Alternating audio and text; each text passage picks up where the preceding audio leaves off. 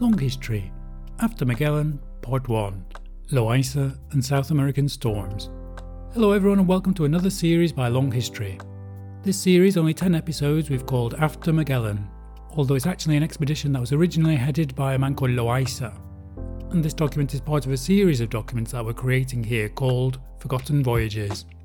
Now, Magellan's expedition, which we've already covered here at Long History, took place between September 1519 and September 1522.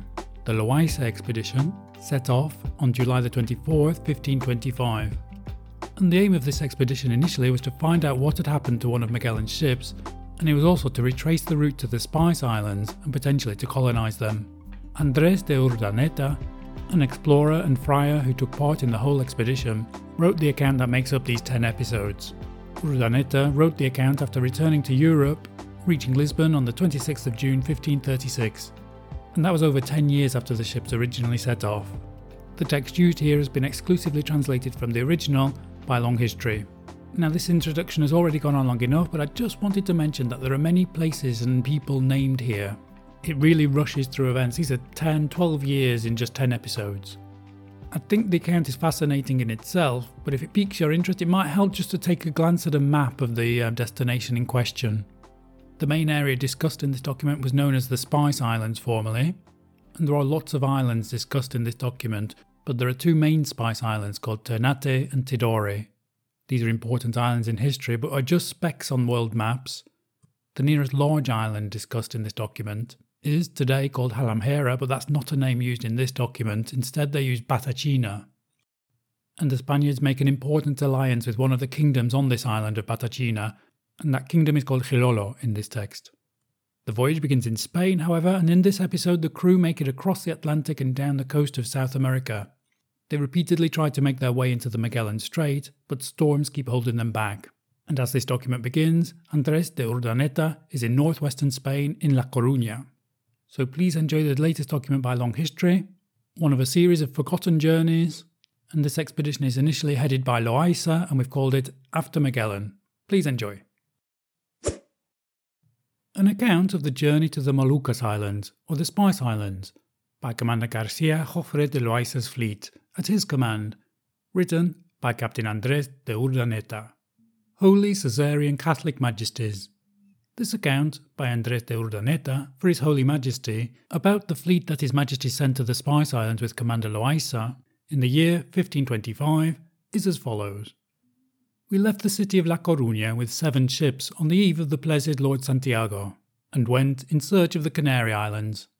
And after 7 or 8 days of leaving La Coruña, we reached the island of La Gomera, where we took on board the things necessary for the fleet, until the 14th of August.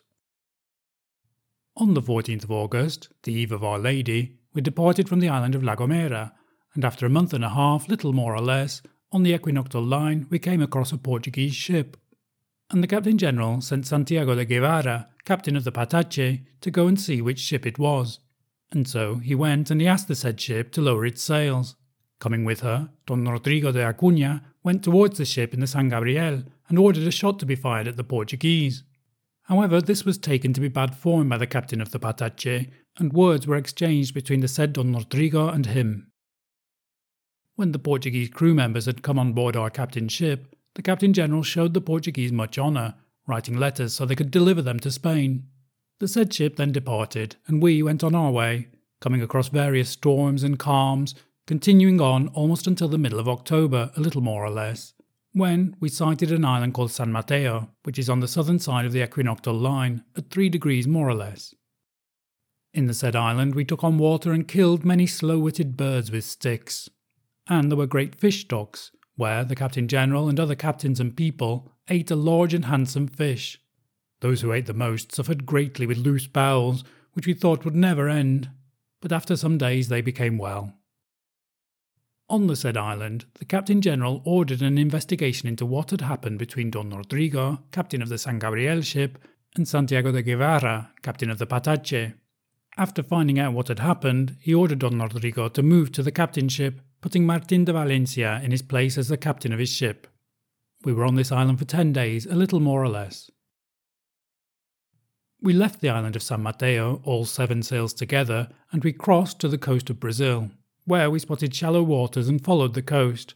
After many days, and after passing the Rio de la Plata, we came across a great storm, which separated all the ships from each other.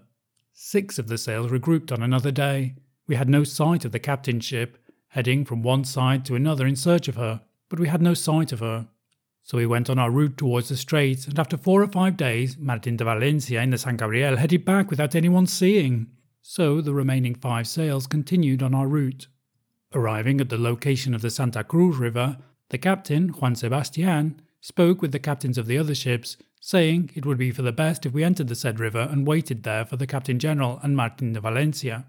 Pedro de Vera and Francisco de Oces and Don Jorge Manrique, captains, and Diego de Covarrubias, Quartermaster General, replied that it would be for the best if all the captains and officials of His Majesty and of the ships should gather in the Juan Sebastian ship to agree what should be done. And so they all gathered together, agreeing that, as it would be late for passing through the strait if they stayed in the Santa Cruz, it would be best if the Patache on its own went to put a letter in the said river on an islet below a cross, so that, if the Captain General came, the letter would inform him that they were heading on, towards the strait, to the port of the Sardines, to supply the ships and take on wood and water for when they came, and that they would wait for them there, and would help them to take on supplies and wood and water. And, having agreed this, the Patache entered the Santa Cruz River, and we, 4 sails, went on to the strait. On Sunday in the morning, thinking that we were entering the strait, the 4 ships ran aground at the entrance to a river, some 5 or 6 leagues from the strait, where everything seemed to be lost. And as we had run aground, Juan Sebastian sent a skiff to head up the river, to see if it was the strait with some men, and before the said men returned, the tide grew and we headed into the open sea with the ships. As we saw that the skiff was delayed, we went along the coast, recognising the Cape of the 11,000 Virgins, which is in the strait, and as the sun set, we went into the Cape of the 11,000 Virgins. And as we were anchored there at midnight, a great wind and storm took hold, pushing the 4 ships towards the land. And the wind was so strong that Juan Sebastian del Cano's ship, on which I travelled, struck the coast, and as they tried to reach land, 9 men drowned, with those remaining men being half drowned, at God's mercy. On the following day there was such a large storm that the ship broke apart, throwing many pipes of wine and other merchandise that there was in the ship onto the beach, and all the bread was lost. When the said storm was over, which would have been in the middle of January 1526, Juan Sebastian entered Pedro de Vera's ship in order to take the remaining ships into the strait. I and others went with him, and before we entered the narrow strait on the following Thursday, a contrary wind arose from the southwest, making us think we were lost. And at midnight all 3 ships lost their rowboats, and we left with Pedro de Vera's ship into the open sea at God's mercy. On the following day, Friday, the weather became more propitious, and as the storm had passed, we tried once again to enter the strait, reaching further than we had the first time, entering an opening ahead, whose length would have been around a bulkhead shot, or the width of 2 stone shots. Entering within, the width becomes great, and towards the northeast we saw the boats in a large bay at that place. We were very pleased to see these caravels, because we had assumed they were lost, and on land we saw some people who were Patagonians. And when we arrived at the location of the caravels, the skiff of Pedro de Vera's ship was sent on to land. Having reached there, they brought a Patagonian to the ships in the skiff, giving him some food and some wine to drink, and giving him other things which greatly pleased him, particularly a mirror. When he saw his image within, he was so scared that his reaction was something to behold. They also showed him gold and silver, but he did not react at all. He had a big body and was ugly, wearing a zebra skin, and on his head a plumage made from the feathers of ostriches, and his bow and some sandals on his feet. When he saw that night was falling, he signalled them to take him to land. On the following day, they sent me with 5 companions on to land. With me went Diego de Covarrubias, quartermaster, with the people of the ship that was lost, so that they could gather together all the goods and wines and artillery and munitions and items, and were ready for when the boats went for them and for the people.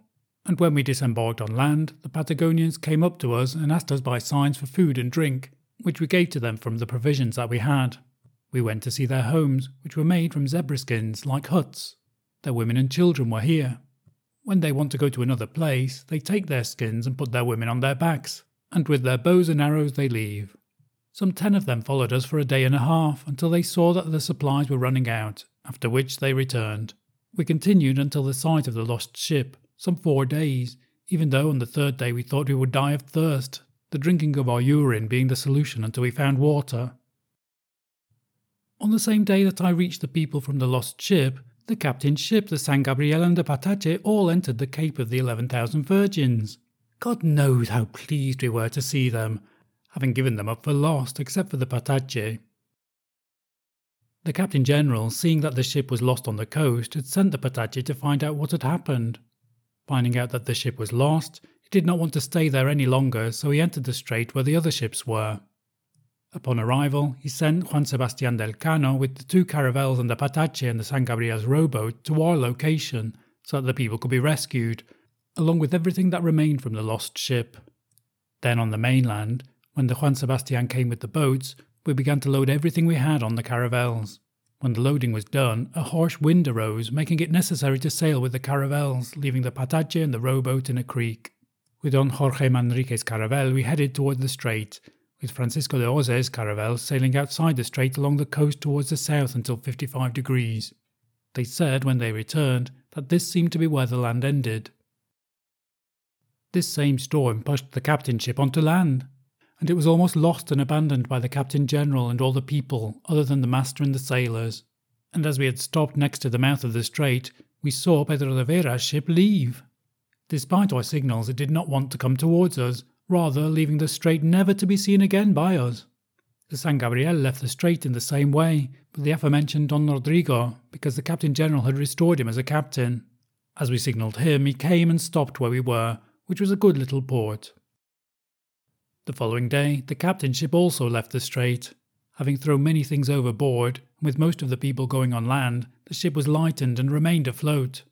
The master and some sailors took the ship further out, and so the Captain General boarded again with his people. Having embarked, they left the entrance and stopped in the middle of the channel, where they agreed that we should return to the Santa Cruz River to take on supplies and repair the captain's ship, which had been badly affected when it hit land, taking on a great deal of water. And with this agreed, we left the Cape of the 11,000 Virgins, leaving the Patache, the rowboat, and the San Gabriel ship in the creek. Now, so much happens in this brief episode that it's almost hard to keep up with events. The ships departed on the 14th of August 1525. They suffer food poisoning on an Atlantic island south of the equator. The San Gabriel and the captain's ship with Loaisa, the Captain General on board, are both lost but then eventually rejoin the main fleet. Many of the ships run aground during this episode, 9 men dying in a storm, followed by another storm which rips apart one ship, leading to salvage operations. They make repeated attempts to enter the Magellan Strait, the captain's ship being severely damaged in the process, and Pedro de Vera's ship has headed off never to be seen again. This episode therefore covers 5 months, reaching the early weeks of 1526. In the next episode, the crew enter the Pacific. Who will survive the perilous journey across this vast ocean, an ocean barely known by the Europeans? Thank you for listening to episode 1 of After Magellan. There are 9 more episodes of this document to come, so please subscribe to be informed of when they're released. If you enjoyed this episode, please do like it. And don't forget to explore our other series on long history about Magellan and Columbus, for example. But that's it for now. We hope you've enjoyed listening to this episode and are looking forward to more to come. Thank you and goodbye.